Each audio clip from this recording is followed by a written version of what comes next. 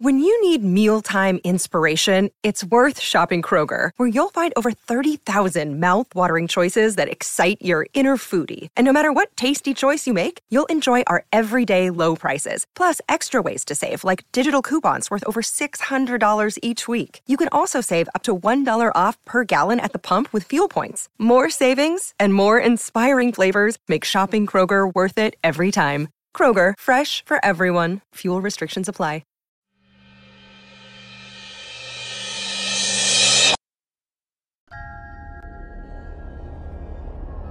I'm not sure if I should be reading this so close to the witching hour, so close to my kids, or even in my own home. But at the same time, it's been on my mind so much, it's like I just have to. It's a long story, so I'm sorry, because the story has a prologue. When I was 10 years old, I had a very vivid dream. In my dream, I had woken up because the ground under me was shaking. I opened my eyes, and I realized I wasn't in my bed whatsoever. I was in a moving vehicle. There was screaming, but it wasn't coming from me. Confused, I looked around, but couldn't move my head. Something was around my neck. Suddenly, an arm shot above me. A blue sleeve.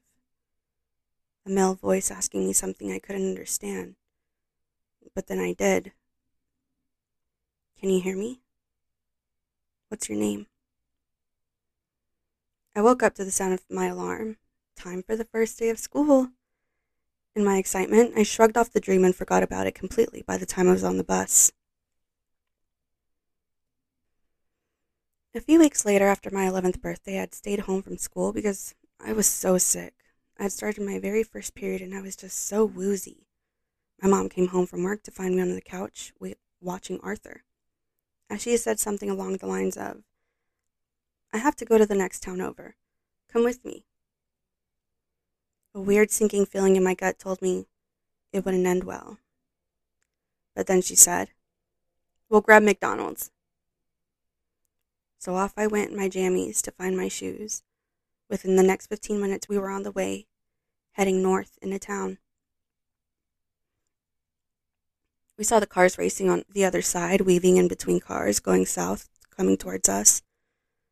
I remember them quite well. A yellow Camaro, a red Mustang GT. The idiots decided to turn quickly at the intersection when our light was still green. My mom stepped on the brakes, but it was too late. Everything went black. I opened my eyes to feel the earth under me rattling, to hear the screams I had heard only a few weeks ago. I saw the arm shoot over my head, blue sleeve, reaching for an IV bag. I heard the, "Hey, can you hear me? What's your name?" It hit me all at once. I was in an ambulance. I spent the next 8 weeks at the hospital. Since then, I've never been the same.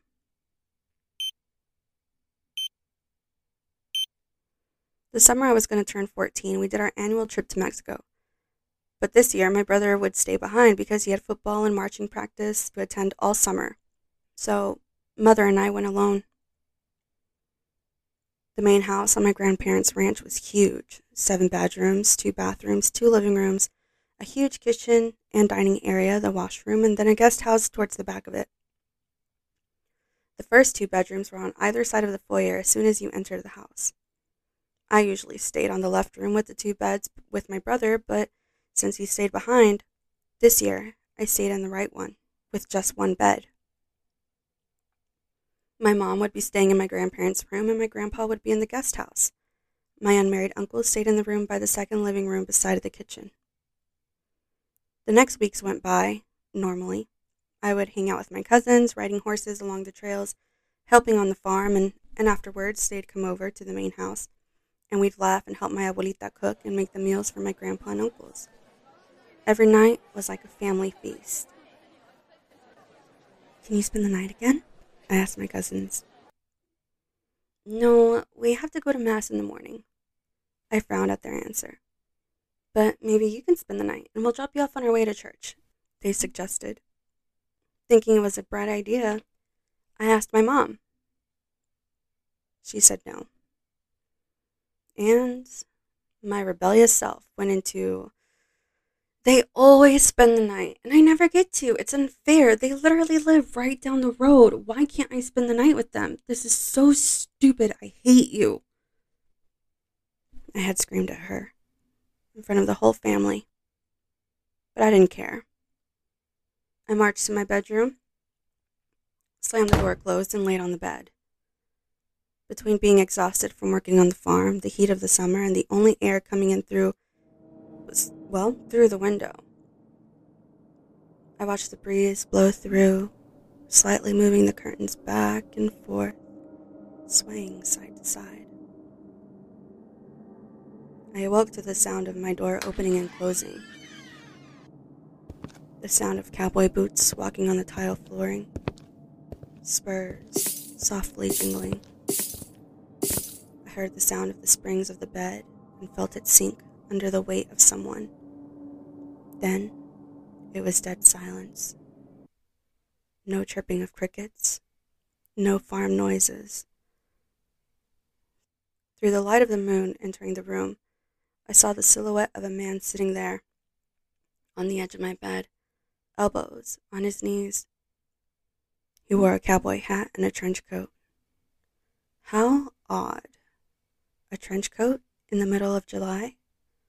Well, it wasn't necessarily cool right now. In fact, it was cold. Thinking it was one of my uncles coming in to talk to me about the argument I had had with my mother, I sat up on my elbows. "Hey, tío," I said, greeting my uncle. "¿Qué pasó? What's up?" That's when the smell really hit me. It wasn't the smell of the farm. It was something else entirely. A dead animal, maybe. The bed squeaked under his weight as he leaned closer to me slowly. And that's when I really saw him. Not any of my uncles, but someone else. Someone dead. Decaying. Lips stuck to his rotten teeth. "Agua," he whispered, his hot, putrid breath over my face. I screamed, loud, louder than I have ever screamed in my entire life.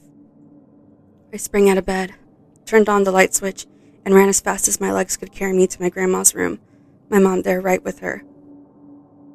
"What's wrong?" they asked as I jumped in bed between them. "¿Qué pasó?" Grabbing the blankets, begging them to hold me, just hold me.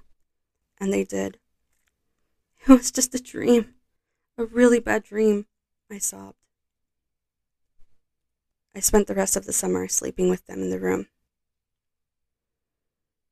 About 11 years later, at my cousin's bonfire, my cousins and I were sitting around it telling ghost stories.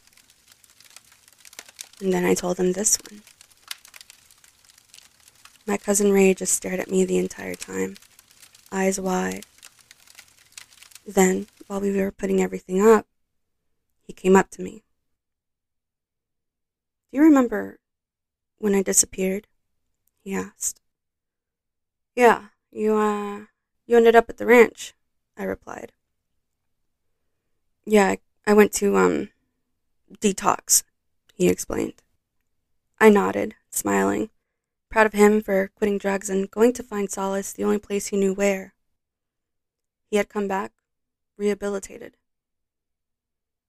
Well, I saw him in the same room, but I thought it was because I had been withdrawing, you know. You hallucinate sometimes, but this hallucination wasn't like the rest of them, because I smelled him too," he said with a look on his face that told me I hadn't dreamt any of it.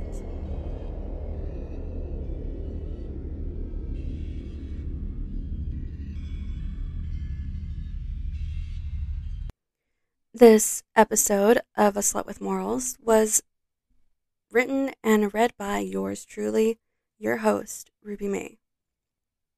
If you want to read the story that I posted on Reddit, you can click on the link in the description below. Till next time, my little heathens.